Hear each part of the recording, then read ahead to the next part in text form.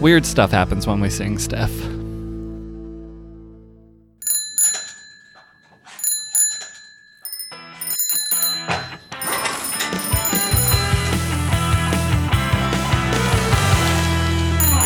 Hello and welcome to another episode of The Bike Shed, a weekly podcast from your friends at Thoughtbot about developing great software. I'm Steph Carey. And I'm Chris Toomey. And together we're here to share a bit of what we've learned along the way. So, hey Chris, what's new in your world?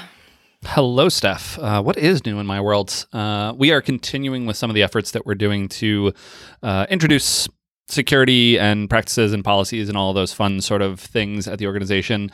One of the things that this is pushing on is we're further refining our usage of 1Password at the company as a way to standardize passwords and sort of secure information and how we store that, how we move it around, as well as integrating SSO and all those other fun, fancier things.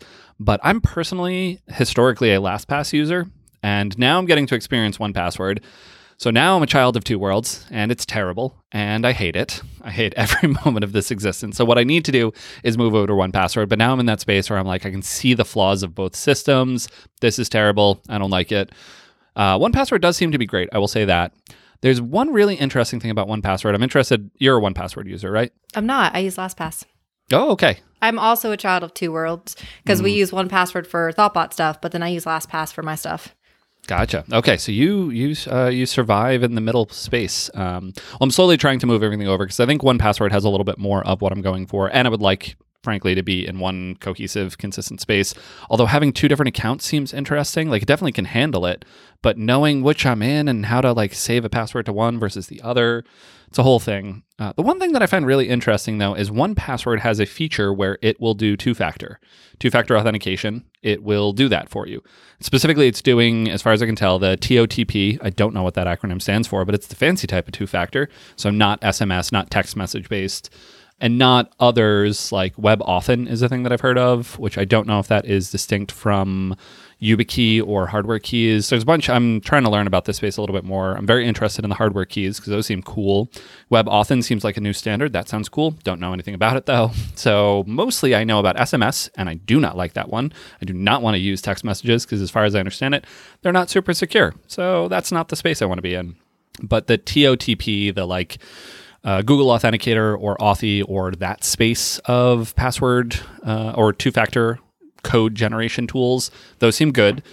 And 1Password has a feature where they're like, hey, yeah, sure, we'll have your password and your two-factor. And so they grab the QR code, which is typically the QR code is a way, as far as I understand it, to share the seed. And then that seed is used by an algorithm to generate the current code value for a given point in time. So it takes like, given that seed and the current timestamp, we will generate you the relevant code, which can then be verified on the far side. But that code only, that seed only exists for one moment in time, et cetera, et cetera. But I've always thought of it as this like separate thing.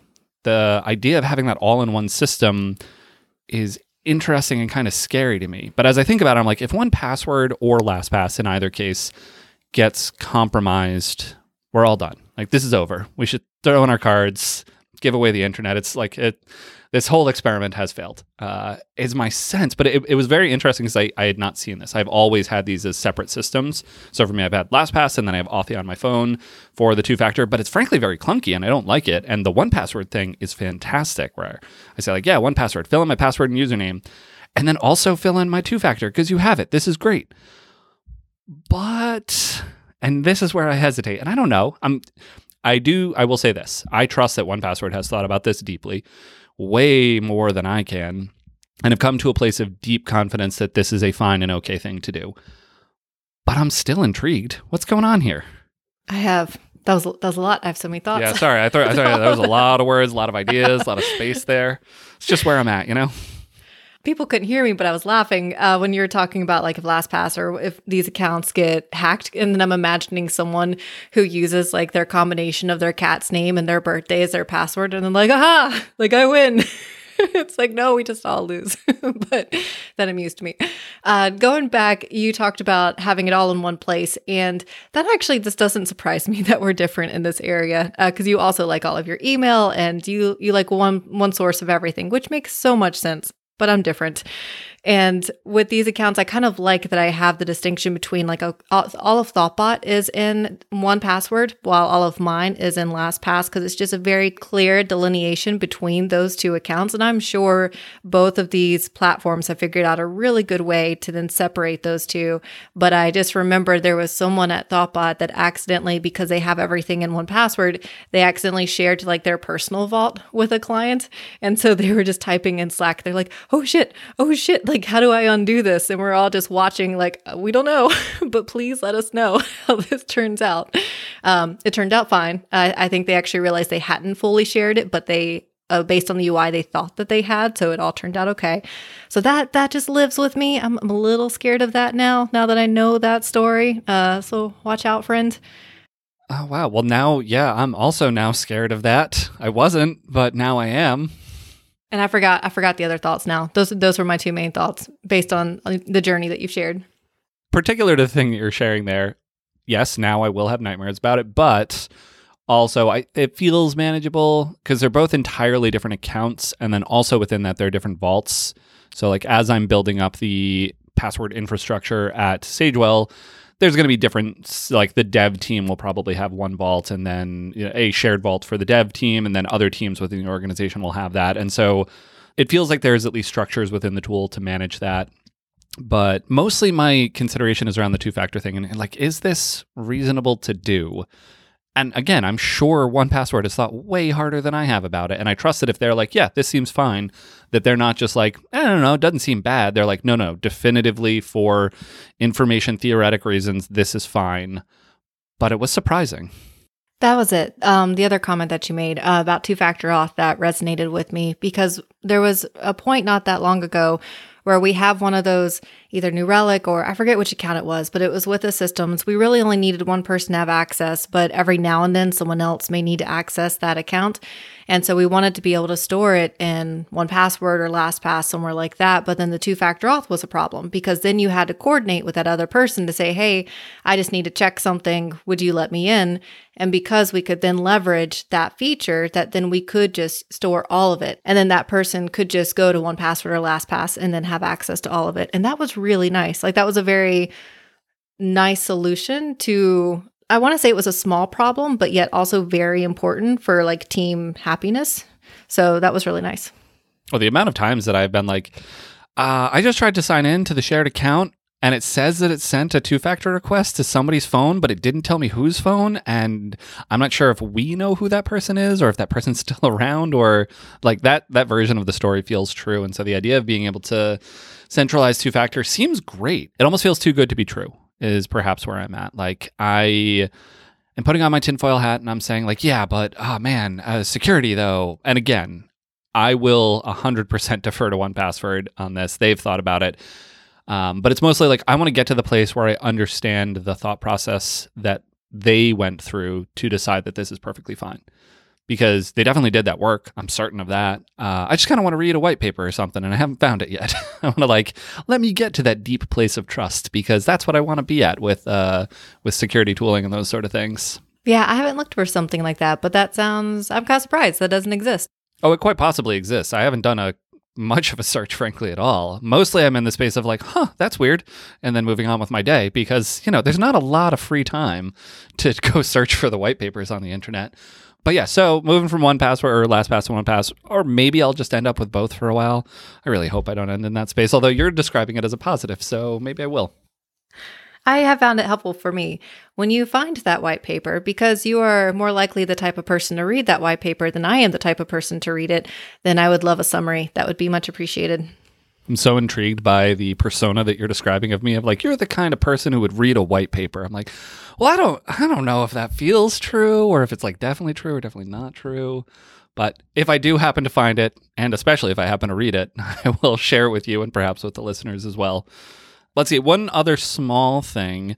I have a bad idea. I don't want to share the bad idea with you. I want to more share it with the audience. And then I want the audience to tell me exactly how bad of an idea it is.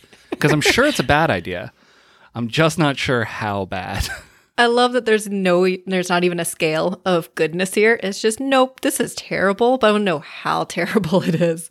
What's fun is in the later parts of this episode, we're going to go into a segment of good idea, bad idea, or sorry, good idea, terrible idea, because I like that framing. No, this one's firmly bad idea, but how bad is the question? So we're working on the app and we keep running into inconsistencies around symbols and strings.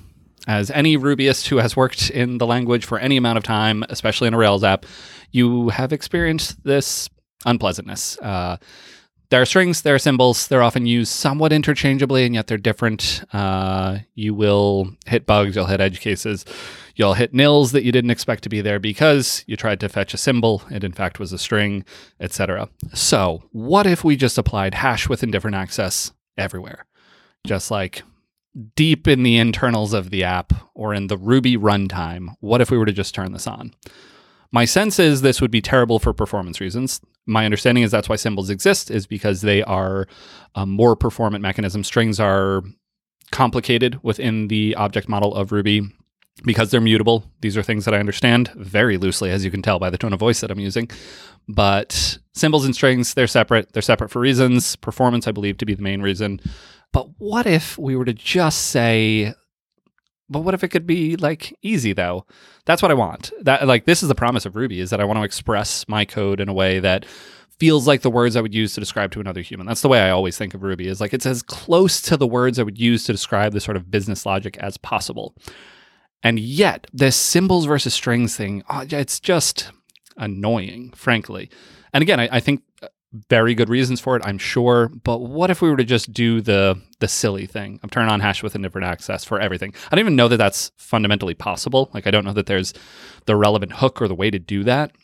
But I would love that because we're using it somewhat regularly throughout our app right now, where we're getting data from one API, and in our test suite, it's one way, and in our code, it's the other way. And granted, that speaks to us being inconsistent in our usage, but overall, I would just love for this to not be a thing. And so how bad of an idea would it be? Like, how much of a performance hit? That's my guess as to what it would be. Maybe there's actual fundamental correctness that would go wrong here. But my sense is by sort of collapsing this space together, we would actually get more correct. I don't know. Anyway, how bad do you think of an idea this is? I was thinking through like some of the bugs that you're running into, and I think you provided some nice insight around that. Around it's the fact that you're fetching data from APIs. So it's typically you're parsing. That's how you're getting like the string and symbol differences, is because when you're parsing JSON and then you have like a mixed case of maybe you have a symbol, maybe you have a string, or maybe you're parsing it differently. Are there other places in the application where that's a concern?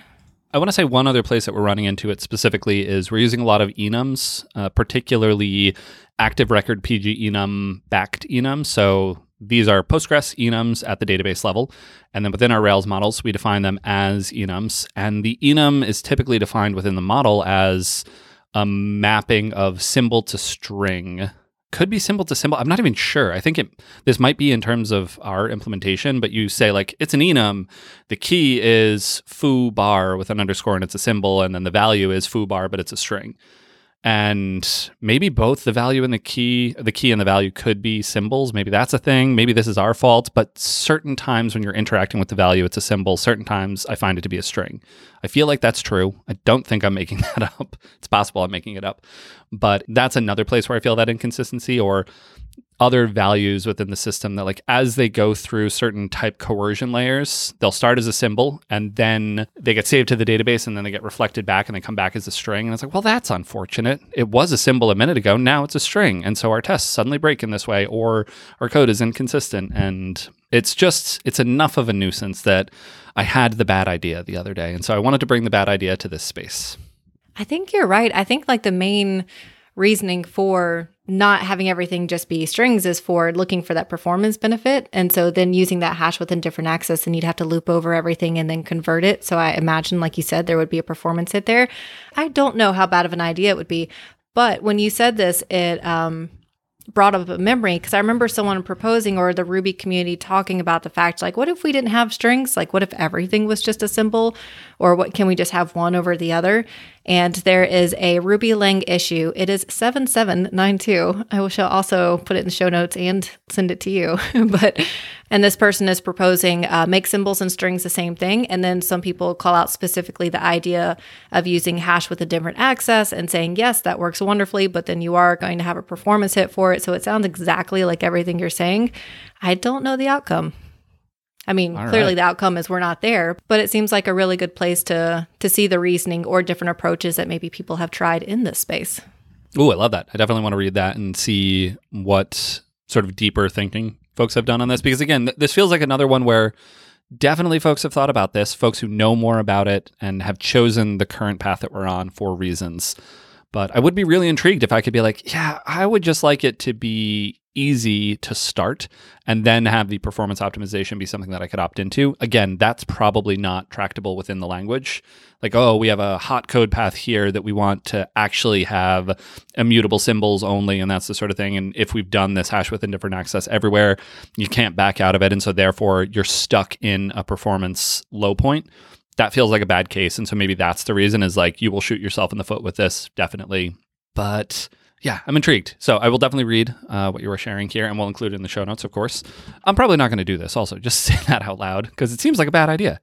I just, I want to know how bad of an idea. I do love it for when I'm building a class that's working specifically closely with an API. I do reach for hash with indifferent access frequently because, like you said, I just don't want to worry about it. I want to set it up top. It's one of the rare times that I actually will use something in an initializer where I'm like, hey, pass in the data.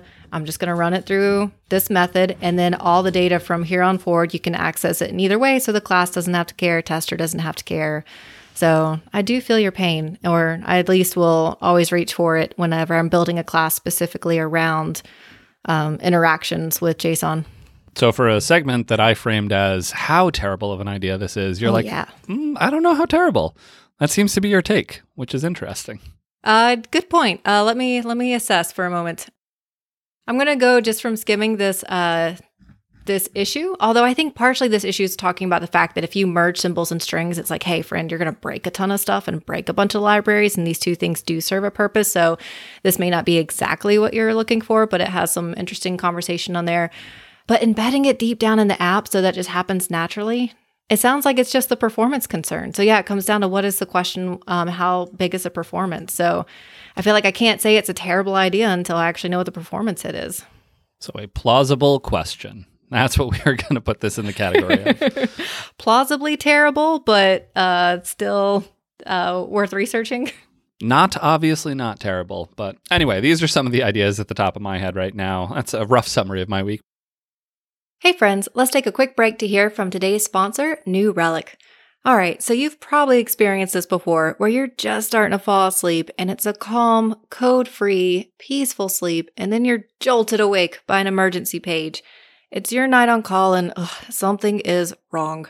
But I have some good news because you have New Relic, which means you can quickly run down the incident checklist and find that problem.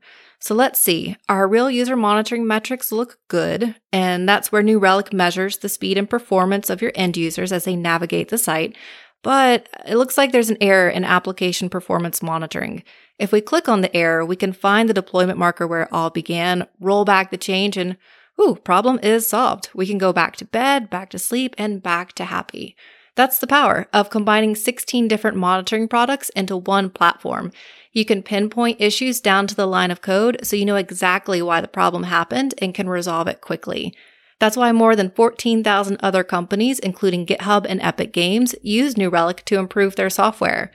So you know that next late night call is just waiting to happen. So get New Relic before it does. And you can get access to the whole New Relic platform and 100 gigabytes of data free forever. No credit card required.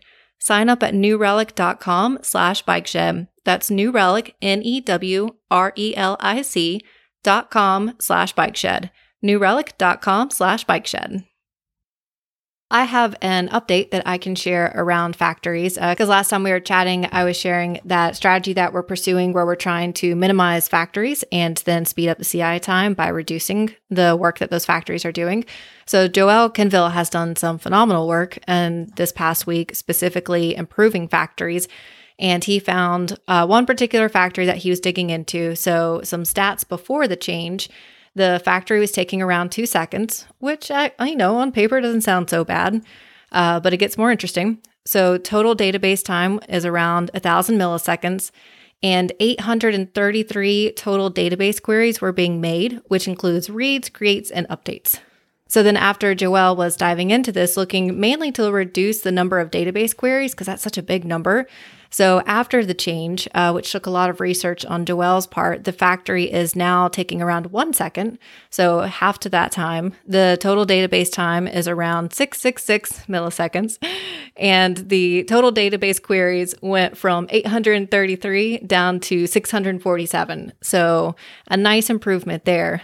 But the real wonderful outcome of the story is not just those stats, but okay, so how did we impact CI? So we spent time on working on this factory, and we have reduced, we can see some of that in the stats, but how does that apply to the bigger picture? And so Joelle took the time of the last 20 successful builds, and based on those builds, we averaged 27 minutes and 37 seconds for each build. With the factory change that he made, that same test suite was now averaging 21 minutes and 33 seconds. So shaved off 6 minutes from the build time, which is about a 22% decrease in the build time, which is just fabulous. So that was a really nice win from all the work that had been invested in improving that one factory. That's a heck of a haircut there. So glad to see that the efforts are paying off. Yeah, it was a really nice win to see that we had researched which factories we should pursue, and then we're methodical about that.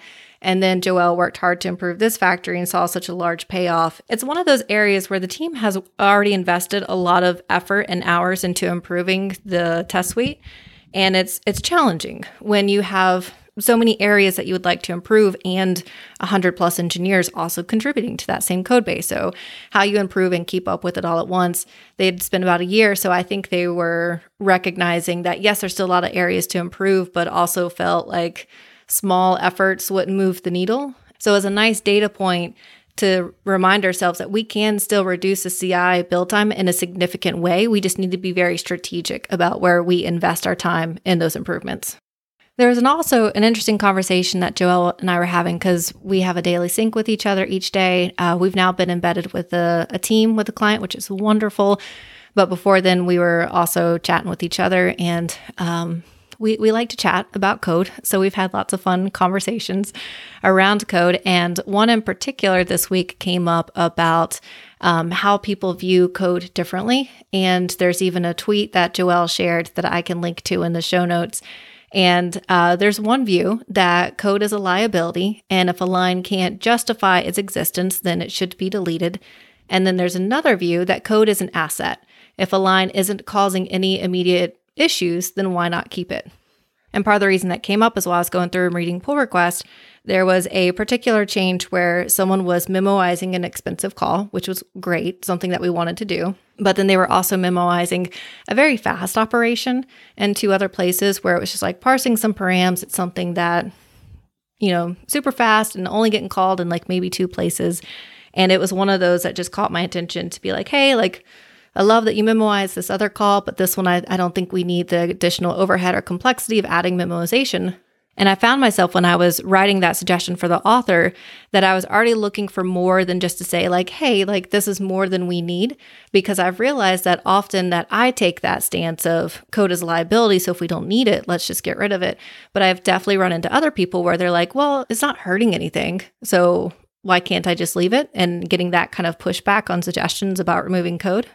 So it was a fun opportunity to think through, okay, well, why is this memoization not just unnecessary, but how could it actually cause us problems?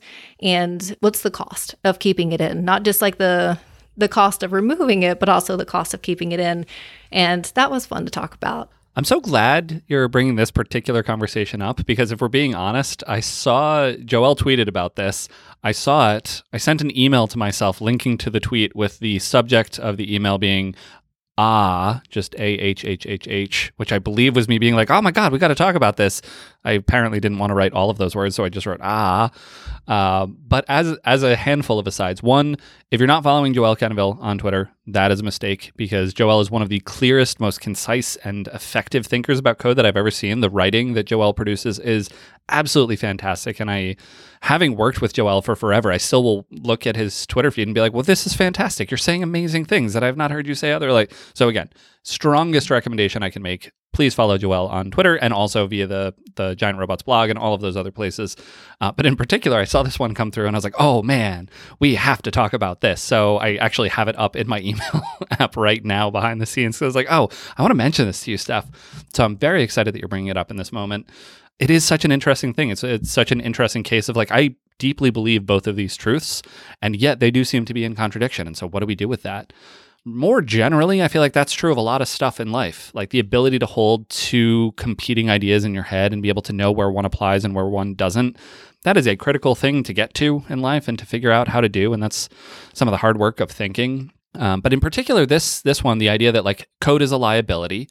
If a line of code, I'm going to read it precisely as Joelle wrote it. Code is a liability. If a line can't justify its existence, it should be deleted. Code is an asset. If a line isn't causing an immediate issue, why not keep it? And I think for me, if I were to try and interpret this, because I do believe both of those sides, I would apply one during code review. When code is coming into the application, or like when I'm writing code, do I need this? Do we need this? Is this necessary? Because it really should be necessary to come into the app. But then once something's made it in, especially the longer something's been in there, I think code sort of like ages and matures. And so the longer it's been part of the app and not causing an issue, the more I am liable to just leave it at rest. Just say sure, or not at rest, but as part of the runtime production code. But it's this, like, these are two competing ideas, but I think they apply at different times in the conversation. And so I'm definitely, like, on memoization in particular, memoization's a form of caching. Caching, I have run into a handful of caching bugs in my life. Let me tell you, I'll probably run into a few more. So if we can avoid caching, let's do that. So that's a particular question around that thing. But again, that idea of like the point in time to have that conversation is during code review or initial authoring or when it's about to come into the app. But if we've had some memoization in the app for forever and you're like, do we need this memoization? Like, I don't know, but don't remove it because maybe it's very important at this point. Maybe it's one of the cornerstones holding up our application. So that's a bunch of thoughts about that, but also super glad that you brought this up because I was very excited about this particular tweet.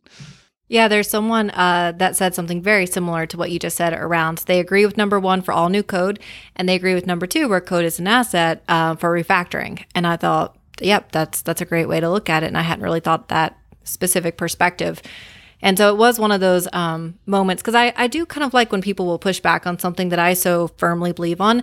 Not that this person did. I was frankly having a conversation with myself based on previous conversations with other pull request authors that I've had that is not related to this particular pull request. But in general, when people do push back on something that I do have such a firm belief in, and early, eager optimization around memoization is something that I'm just like, I don't want to do it, especially for something that's so cheap and such a fast execution and something that we're only calling twice. Like there's no benefit to it at that point. But then when someone says, well, but it's not hurting anything, then I appreciate that question, because then it's more of not just pushback, but it's sort of a, well, tell me more. Like, what is the pain that I'm introducing by keeping this in? And then that can be a really nice conversation to have with someone around, like you just said, I've seen caching bugs and could be a caching bug and they are painful to then triage. And so we've introduced this optimization, but it's actually just going to cause us debugging pain later. And we really didn't even get the reward from it in the first place. So I really like those conversations when I feel like there's a little bit of a challenge of where I'm like, oh, I hold this as a deep truth and somebody doesn't. And I would like to have that conversation with them. There were also some other fun conversations. One was around introducing a query object, which, as you know, we're both really big fans of. And then there was another great question, because not everybody who works on this team is really familiar with Ruby and RSpec. They work in Scala, but then sometimes they hop over to the Ruby side. And so then they hop into the Ruby channels and they're asking questions. And one of them was around the idea of introducing an RSpec matcher. And they're like, am I doing this right? Is this how you would extract something to then improve your test? And so that was a really fun conversation around like, yes, you did it right. This is exactly how you write a matcher. But let's talk about use cases, because extracting something to an RSpec matcher to me means it meets the most generalized sense of usefulness, that you want the whole team to use this and that you're willing to put in the extra overhead to then introduce this essentially like new RSpec DSL for the rest of the team to use and then maintain that. So it is the most aggressive step that I take when I'm trying to introduce a helpful tool. So then I shared my progression for when I'm extracting something for a test. And first I will start with just like a local method to that test, because then it's scoped to just that test. And from there, then I will think about extracting it to a shared helper. So maybe it's a module that can get included, but then its scope can still be confined to a couple of tests. But then we've also increased some of its observability. So then other developers will notice it and be able to share with it. And then from there, if I'm like, oh, this is super generic, it is testing time, it's something that everybody is going to benefit from, then I reach for something like an RSpec matcher or introducing a custom RSpec matcher. So lots of fun testing conversations this week. That was a wonderful hierarchy. I like that a lot. I feel like that would make a good blog post. There are some things that I realize that I just think of inherently about that I realize that would be fun to share. I'm much better at podcasting than I am blog posting. There's this friend I know, Joelle Cannaville, very good at the blogging, could probably help talk you through writing this up as a quick blog post. But I think like you just described this heuristic hierarchy that you have, and you could probably provide quick examples of each, and I think sort of encapsulate that knowledge. Like I too default to podcasting because it's easy for me to just say stuff here and then there it is. But what you just said also mirrors exactly what I would think of as sort of the hierarchy, and the reasons you're like, I'm not sure I'd go all the way to an RSpec matcher. That hesitation is meaningful and comes from experience that you've had, and again, that same sort of trade-off of like, well, why not? Is it hurting anyone? What's the cost here? You know that cost, you have that in your head, and so now if you can capture that, I don't want to put work on your plate, but I think that would be a great blog post. I would be happy to read that blog post and share it with other folks. Cool. So I totally hear you. So here's my hierarchy. Typically, I start with the podcast and then I share it there. And then maybe it'll go to a tweet. And then, once I'm like, okay, this is super generic, it can help everybody, then we've reached blog post status. I love how tweet is higher in the hierarchy than a podcast for you. That somehow the throwaway, let me just have 140 characters or 280 or whatever it is we're at these days, that somehow that's next in your hierarchy. But I agree. I share that place in the world. So yeah, just writing's hard. Here I get to show up and I say things. And then we have wonderful Mandy, who is then editing all of our words. So there's a safety net here. If it's just me and a keyboard, who knows? Who knows what's going to happen? Then you'll probably think about the switches that you're using on the keyboard. And do you need a new keyboard? Should it be silent? Like, what do we do? I was thinking more, how many exclamation marks do you use? That's always a question, Not too many, not too few. It's a difficult question. Hey friends, and now a quick break to hear from today's sponsor, Scout APM. Scout APM is an application performance monitoring tool that's designed to help developers find and fix performance issues quickly. With an intuitive user interface, Scout will tie bottlenecks to source code so you can quickly pinpoint and resolve performance abnormalities like N+1 queries, slow database queries, and memory bloat. Scout also recently implemented external service monitoring, adding even more granularity when it comes to HTTP requests and API calls. So give Scout a try today with a free 14-day trial and experience firsthand why developers worldwide call Scout their best friend. And as an added bonus for Bike Shed listeners, Scout will donate $5 to the open source project of your choice when you deploy. To learn more, visit scoutapm.com/bikeshed. That's scoutapm.com/bikeshed. Pivoting just a bit, what else is going on in your world? What else is going on in my world? So we are building out a whole platform over here at Sagewell, and one of the things that we need to build is a mobile app, or frankly, two mobile apps, one for iOS and one for Android. And I'll be honest, I resisted this for a while. I am a big, big believer in the web as a platform, like deeply in my heart of hearts. That's the place that I want to spend my time. That's the thing that I believe in. And there are absolutely cases where truly native mobile apps shine, completely outshine what we can do on the web platform, sometimes for reasons that are, I think, not great, limitations of the available mobile web platforms, etc., reasons that I'll stamp my fist on the table or whatever it is. But there are plenty of really great mobile experiences offline, etc., that we just can't. Offline's not even a great example. See, I can't even find a great example. There are definitely things, though, where truly native mobile apps are 100% superior. But again, I'm such a big fan of the mobile, of the web platform, that's what I wanted to do. I wanted to hold on to this dream of what if we just make a really great web app? And it's just great. And then consistently our back end is one singular thing. Our front end is kind of one singular thing. And yeah, we got to deal with responsive design, but that's to me, a much more tractable problem than fracturing our entire application architecture across a bunch of different platforms and having all of the logic of our domain splintered, and especially depending on how you implement it, that's sort of a big question. I've talked a ton about Inertia.js on this podcast, and that's because I believe it's a really great example as to how to pull some of the logic back to the server side, which in my experience, that's where I want the logic to be implemented, our deep domain logic.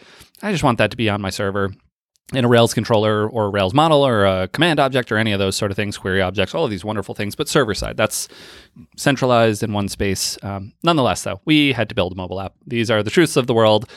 Sometimes it just comes down to the expectation of your user base, and there are certain things that by building a mobile app we will get. So for instance, in our case, having biometric login, so fingerprint or facial ID or any of those sort of things, those are actually material security differences.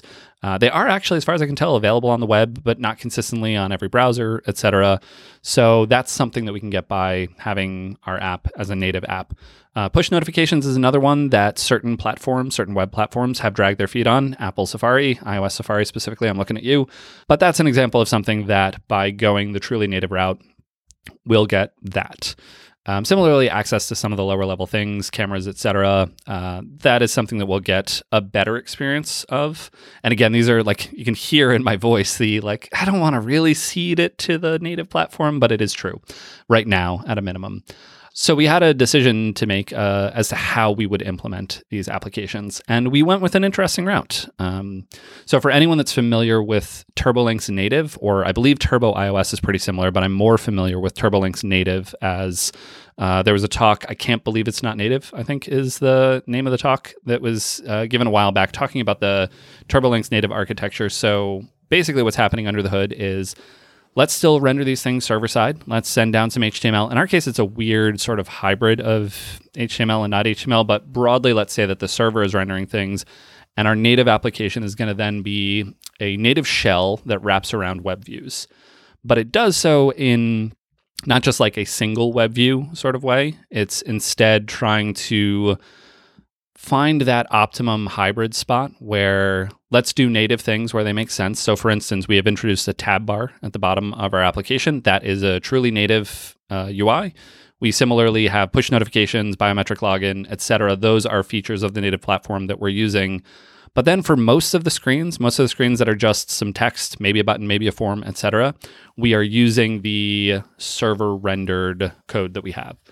And so server rendered in our case, because we're Inertia, it's sort of a misnomer because technically it is being rendered on the client side in the web view, but I don't know, we're now getting too nuanced and in the weeds for it. But what we've opted for is to reuse the same views, controllers, etc. All of that is still being reused. Our iOS and our Android code base at this point are wrappers around those web view stacks. So it's not just a singular web view, it's a stack of web views. So if you're doing like swipe to navigate thing on iOS, that'll work, or Android. I think Android has an actual back button though within the applications. But most importantly, we've introduced a tiny little bridge layer. So from our web views, we can communicate to the wrapping native context. And similarly, from our native context, we can send messages into our web view.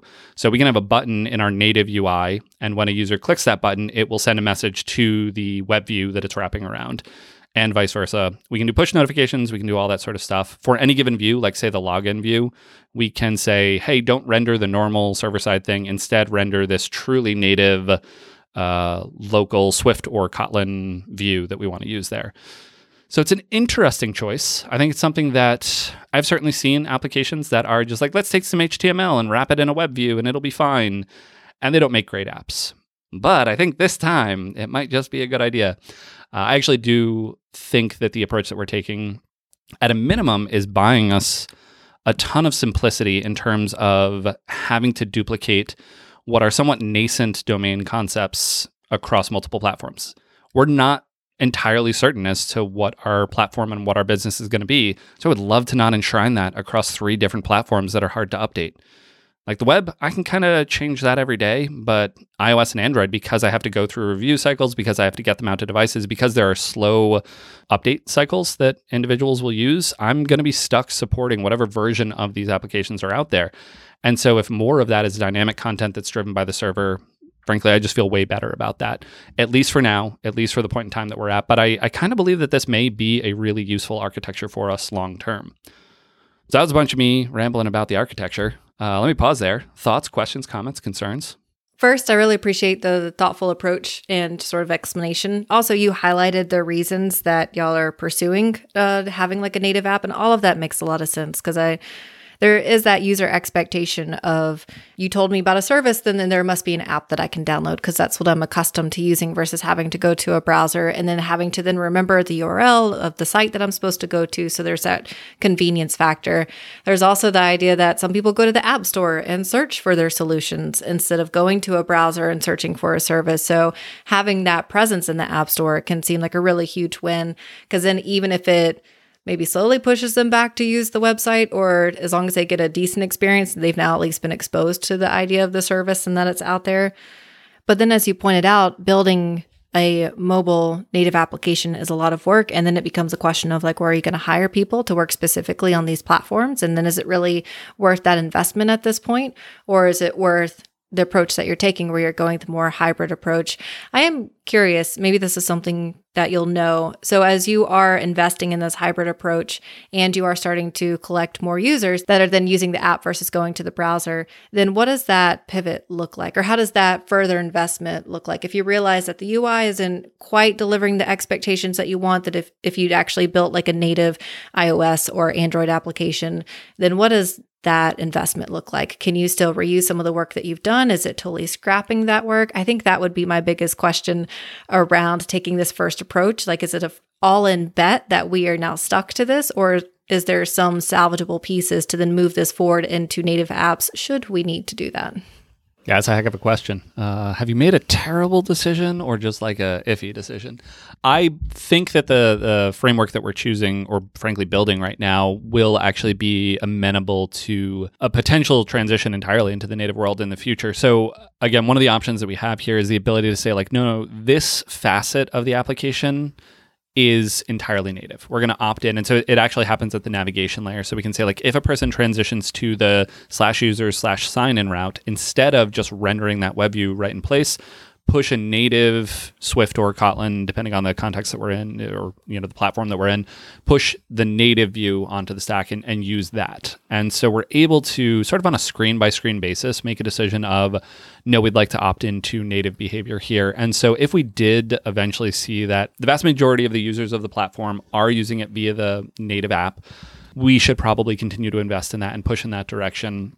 I think we could do it in sort of a gradual style. And that is critically important to me. I don't want to make a big bet and then be like, no, we got to rewrite from the ground up. And there's no way to do that incrementally. It's going to be a whiz bang Friday launch that everyone's going to hate. Like, that's the thing I want to avoid most in the world. And so I think what we found now is like, this seems great for right now because it allows us to avoid this sort of complexity explosion of 3 different platforms and trying to keep them in sync and trying to keep them up to date. But it does, I think, give us an opportunity as we move forward to slowly sort of transition things over. We are, to state it, this isn't just like wrapping a web view around things. We are building essentially a mini framework on both iOS and Android, or roughly Swift and Kotlin, as the actual languages are, to work with Inertia, because Inertia is sort of the core technology that we're using. Inertia thankfully has a nice little event system in there, so we can say like Inertia on Navigate, and when a Navigate event happens, we can hook into that and then connect it to whatever Swift or Kotlin runtime that we're building here. And there's a couple of different events that we can opt into, and so that's giving us the hooks that we need in the given and sort of the current architecture. But longer term, if we needed to, we could just, I think, slowly transition everything over to be truly native mobile, and then that would probably be backed by more traditional API endpoints and that sort of thing. I want to avoid that. That's my dream, is to stay in this happy place where we're always going to need some web presence, and I would hate for those to be fractured, distinct things. I've worked with enough mobile apps that are wonderful native experiences, and yet I'm like, could you just give me the desktop view, just scaled it? Like, I'll even pinch and zoom because you're hiding data from me, and that makes me very, very sad. Please give me the buttons and the text and the content that you would give me on the web. And the fact that you're not is just breaking my heart right now. And frankly, for our user base, consistency of experience is something that I think is really important. So that's another facet of the conversation that is really interesting to me of like, I don't want it to be different on each platform. Certainly a 3-column layout doesn't work on an iOS app that is zoomed in 150%, but we can turn that into, each column is, just float it down and then otherwise have all the content in there. And I kind of believe in that as sort of a fundamental truth of let's reshape the content, but not fundamentally rethink it. I say that as something that I believe deeply, but as I said it out loud, I was like, yeah, but also, I don't know, make it work on the platform it's on. So I can see both sides, but I have had enough experiences personally where I'm sad about the app that I'm using. Yeah, I could also see an argument for both ways where you don't want it to be fundamentally different, but then also you want it to fit the platform. And then there may be some advantages to the fact that there is a different platform and you want to utilize that. I also agree with the not hiding of the data. I have felt that pain where I have an app but I really want to go to my desktop and I really want to use it there. But then on mobile, it's then hiding and I realize it's hiding, and that inconsistency really frustrates the heck out of me. So I can understand that as well. Overall, I really like this. You're taking a bet in a direction of we should have a mobile presence and we should start attracting people through this new marketplace. But we want to reuse a lot of the logic that we already have before we go so far, as then we're going to have to start building for each different platform. Because while I don't have a lot of experience in that area, the times that I have been part of teams that are building native apps, it's a big investment. I mean, they hire people very focused on that. Designers have to design for browser, for mobile, and then for native. And then everything has to stay in sync across. You have to think about how a feature is going to work across all three of those different views. And so it is certainly not something to go into lightly, which I think is exactly what you're describing, is that you're looking for that in between to how can we start working our way in this direction, but yet also do it in a way that we're reusing a lot of the work that we have versus having to invest full sail into then building out these different platforms. So I'm going to go with this is not a terrible idea. I'm excited to see this, how it feels. Once I can download this and check it out, I'm excited to then see how that feels from a UX perspective.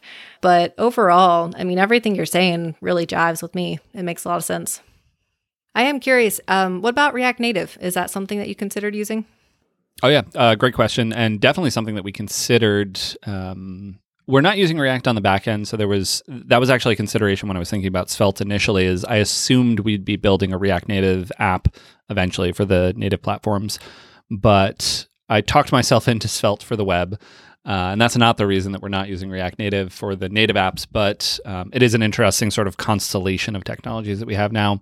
We're not using React Native because I'm clinging to this idea of what if we could have a singular sort of experience. So React Native fundamentally, like you're building a native app that this is this bundle that you download that's got all of the UI and that front end logic in that bundle that you download.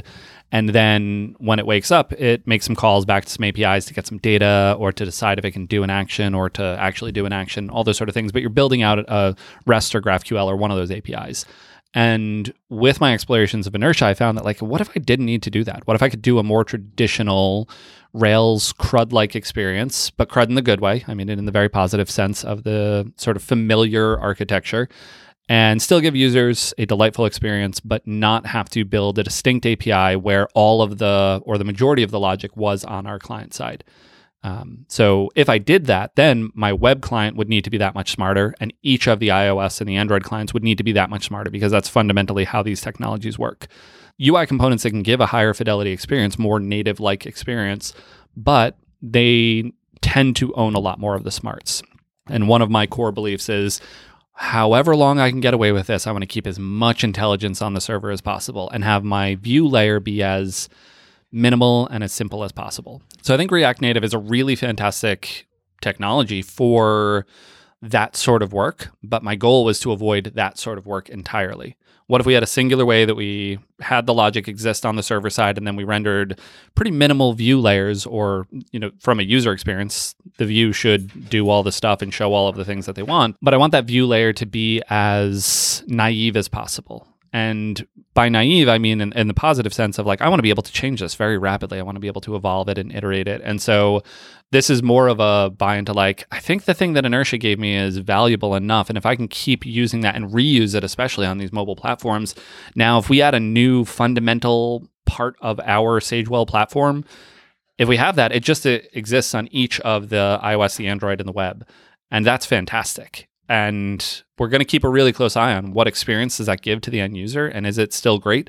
But presuming it is, the complexity savings there are so huge. Our team is a team of web developers that is able to think about things holistically and singularly. We implement it once within our stack, and it just works. And if we can do that, that is worth a ton. We may not be able to do that forever, but for now, especially while we're figuring things out, while we're super early on as a company, I think that savings in complexity is worth a lot. So it'll be interesting to see how it plays out, and we'll certainly report back. But I'm a big believer in this little adventure we're on. Yeah, you said it perfectly there at the end. You're a team of web developers. And so as long as you can stick to that, then that's what's best for y'all on the team and the product. So that's wonderful. I have a short segue because I had a little bit of inspiration when we were talking about terrible ideas. I want to circle back to your other terrible idea because I have a terrible idea for your terrible idea about strings and symbols. Okay, so my terrible idea is you're talking about using hash with indifferent access for everything. Yep. What if you had a class or method that then will first try to access via string, and if that fails, access via symbol, and then if that fails, then it fails loudly. So you now have this, let's try this, and then let's try the next thing. I have strong feelings about this as I'm saying it, but we're in the terrible idea segment, so I'm going to embrace it. This is my terrible idea. Hash with indifferent access with runtime exceptions. I think hash with indifferent access under the hood probably does what you're describing of like checks one and then checks the other, or like checks has key is probably the underlying implementation. I haven't actually looked at it, but some version of that makes sense. Falling back to the key error gets interesting. I did see a different thing recently of a deep fetch, which is something that I want. Stop trying to make fetch happen, except I'm going to try and make fetch happen. We've thought about this a bunch where we have these like objects that we need to traverse into. So we use dig to get into, the third layer of the object, but dig doesn't care and it's just going to happily nil out whenever. So I'm like, no, dig, but then right at the end, fetch. Deep fetch. I saw somebody post this recently. So deep fetch is something I want to make happen. Hash with indifferent access, which raises at the end, also intriguing. So yes, but this would be a little different because this one you don't have to do the transformation process up front with hash with indifferent access, where you have to pass the data first and then it transforms it. So then it can do these two different lookups or the fallback.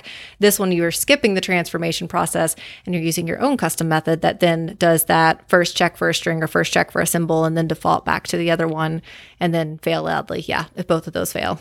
Interesting. And I have to see what it looks like in practice, but I mean, broadly, I'm into something in this space. Let us find some simplicity. That is what I want.